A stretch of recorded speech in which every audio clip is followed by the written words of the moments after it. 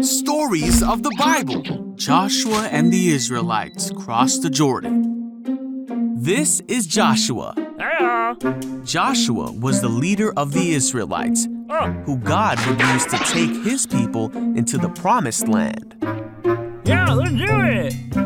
Joshua readied his people to cross the Jordan River, which was the only thing dividing the Israelites from the land that God had promised to them. All right. We're here. Okay. They camped beside the river for 3 days, waiting, just as the Lord had commanded them. At this time of year, the Jordan River was flooded and flowing with so much water that it was impossible to cross on foot. And then the Lord said, "Let there be light." Hey, priest. Yeah. Come on. God told Joshua to tell the people that the priests would carry the Ark of the Covenant and lead the people through the water.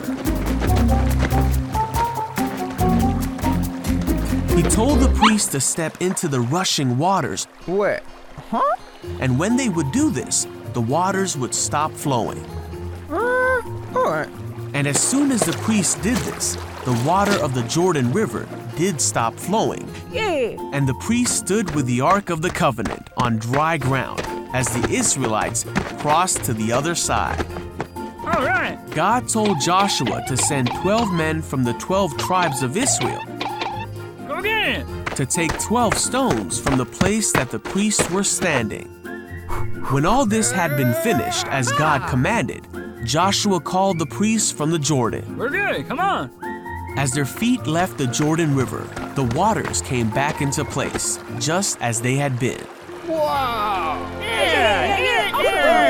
They brought their stones to their camp and set them as a memorial, so future generations might remember the story of how God brought his people through the Jordan River on dry ground.